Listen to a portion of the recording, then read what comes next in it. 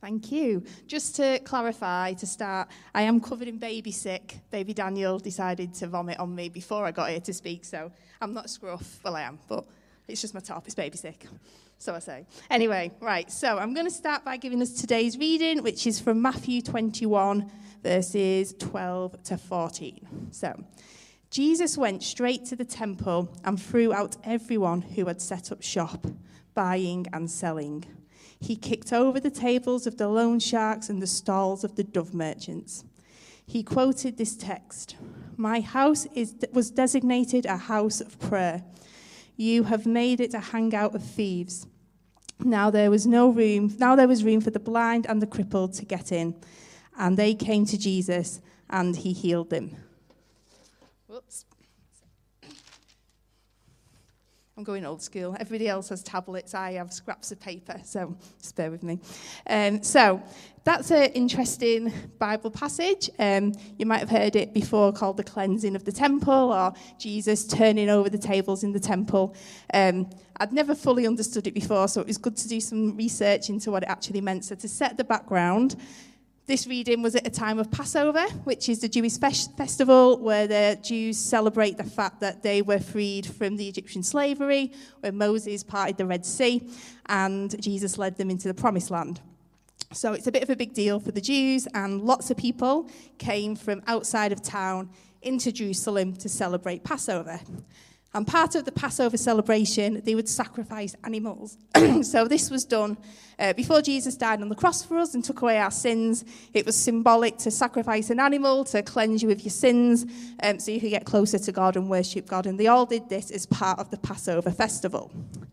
Now, people came to this festival from out of town, like I said, and there was some groups of people that had set up stall in the temple. So there was probably lots of shops set up. You might have Passover T-shirts and mugs and hats on sale. I'm not really sure, but maybe.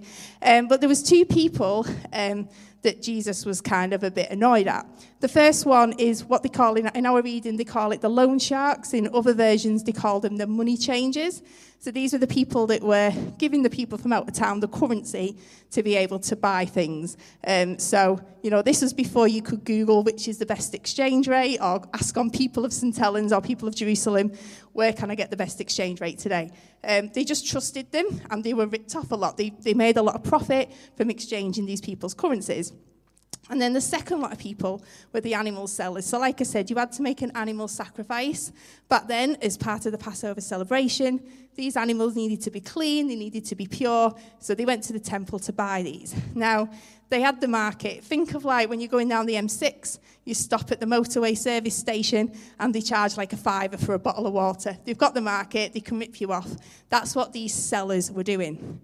So why was Jesus so angry? Why did he come in, flip over the tables, and tell everyone that they've got to do one? It was because he was just angry. He was angry at the fact that people were using his place of worship, Jesus' God's place of worship, to make money, to rip people off. He wasn't happy seeing this. It was supposed to be for people to come in and worship, to pray, to be healed, and it had just become this den of thieves, as he says. So was Jesus right to be angry? Now, when I was looking into this, it's quite clear that there's obviously different types of anger. You've got anger, which is like instant anger. When you're just really irrationally annoyed at somebody and you might slam a door, or we all do it, we're driving, someone cuts you up, you beep your horn and probably say words that you wouldn't normally say unless you was in a car on your own. We all do it. It's irrational. Later on when you think about it, you think, why did I get so annoyed at that? And then you've got another type of anger, which is pent-up anger. Now, if you ask Aaron, this is probably one of my favourites. I love nothing more than to make a list in my head of all the things Aaron's done wrong in a given day, and then blurt it out when he's not really done anything wrong at the end of the day. We all do it. We all pent things up. We don't want to talk about it, and eventually we blow. Now, the anger that Jesus had, in a way, it wasn't really anger. There's a thing called righteous indignation. I was really worried about saying that, I thought I was going to say it wrong. And this is where something's put on your heart, a passion. There's something that you see that's not quite right.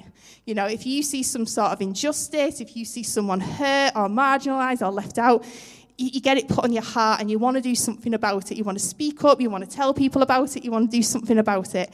This is exactly what Jesus did. He saw something that touched his heart and he wanted to make sure that it stopped. This is obviously a really good thing to do. not an easy thing to do. So how can we mirror this? How can we stand up for what we believe in? And how can we be significant in such a big world? How can we make a difference with these passions on our hearts? How can one person influence change? Now, standing up for what you believe in, it's never going to be easy. It wasn't easy for Jesus. He wasn't always popular. Ultimately, he died for standing up for what he believed in. And even in this day and age, if you stand up for somebody, you stand up for something that you believe in, you can be mocked. You know, in some cultures, you can even still be killed for it. It's not going to be easy. You're not going to be popular. It might upset friends, family, neighbours, work colleagues, especially in this cancel culture that we've got today. It's never easy to stand up for your believing. So, you know, you can do this on a small scale, standing up for people on social media that you feel are being mocked or told that they shouldn't believe certain things that they believe. You can stand up for a friend at work. I know I find it hard sometimes at work as a manager to say things that I think, oh gosh, someone's going to complain to HR about stuff that I say, about, especially about my religion. I've had it before at Christmas when there's a lad on my team who's a Jehovah's Witness, and the other manager told me, we can't have a Christmas celebration. We can't call it a Christmas celebration. We can't call it a Christmas meal, Christmas drinks.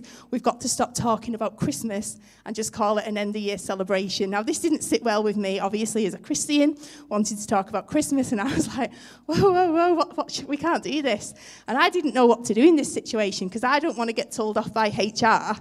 I don't want to upset this lad, and it's really hard to know what to do. I wasn't going to be popular if I kicked off, so it's hard to know what steps you should actually take. So, in Proverbs, it says, I can't read my writing because I've got writing on the back, and the lights are like showing it through. I need to look like an old lady and proper look. It says, speak up for those who cannot speak for themselves. Speak up for the helpless and see that they get justice. So it's clear in the Bible that we're here to look after the marginalised. Christians throughout history have done this. We've got Florence Nightingale, William Wilberforce, Martin Luther King. All these people were Christians, and they went well out of their way to stand up for what they believed in.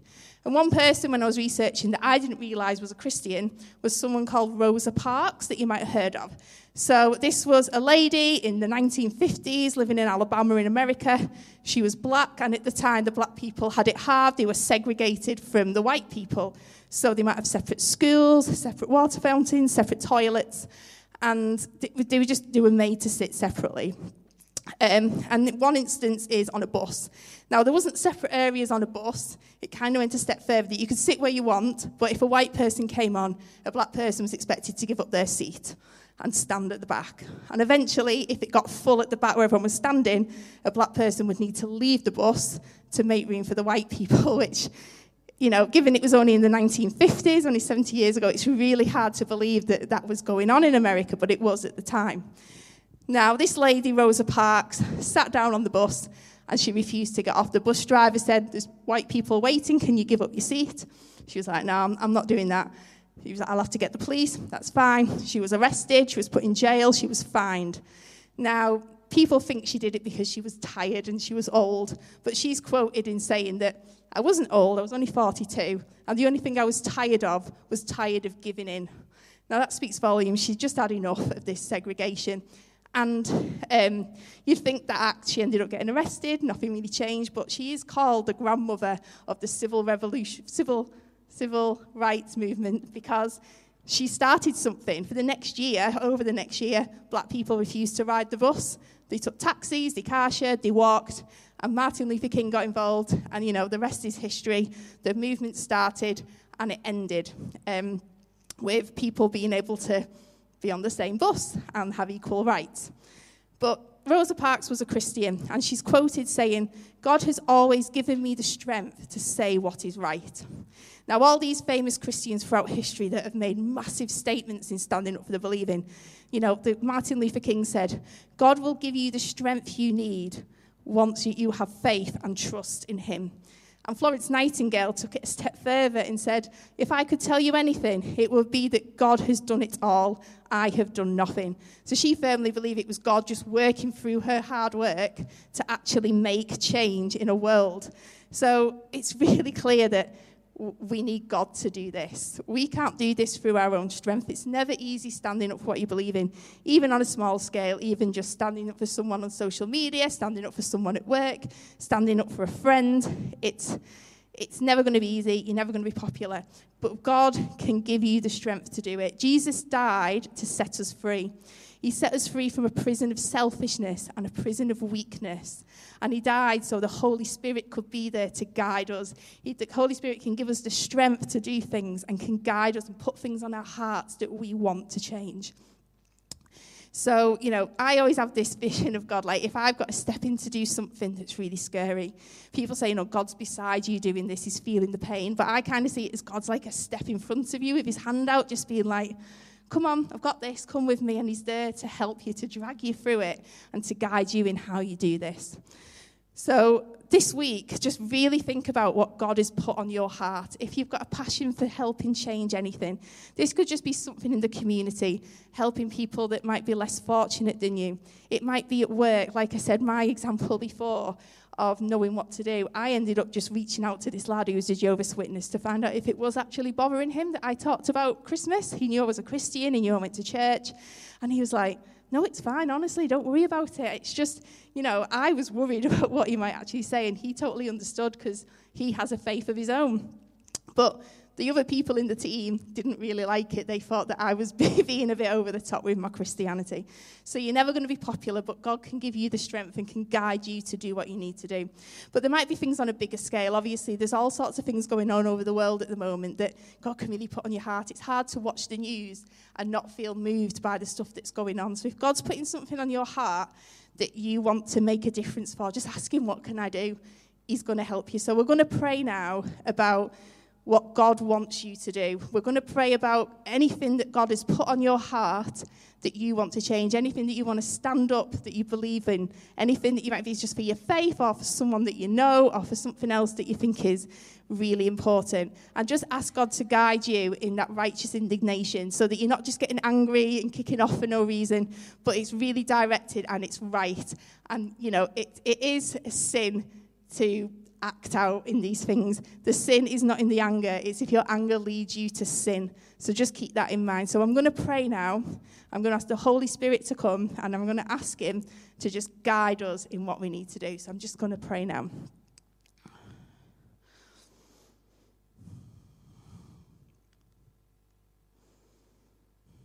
Holy Spirit, I ask that you come now in this room. I ask that you come now and touch everybody's hearts. I ask that you come and speak to us about what it is you want to put on our hearts. I pray that our heart will break for what breaks yours, and that we will see people who are left out, who are marginalized, people who might be getting bullied, people who are just getting forgotten about, and even worse, the things going on in the world that are beyond our imagination that we just can't fathom. And I just pray that you will give us the strength and give us the guidance to know what we need to do in these situations. Sometimes, Lord, it's hard for us to feel significant and that we can influence any sort of change. But sometimes our small actions, Lord, we know that they can lead to bigger things. We can be a witness for you, that we stand up for the people that nobody else does. So I pray now, Lord, that your Holy Spirit comes and that you speak to each one of us, Lord, and give us the strength we need to make a change and to make a difference.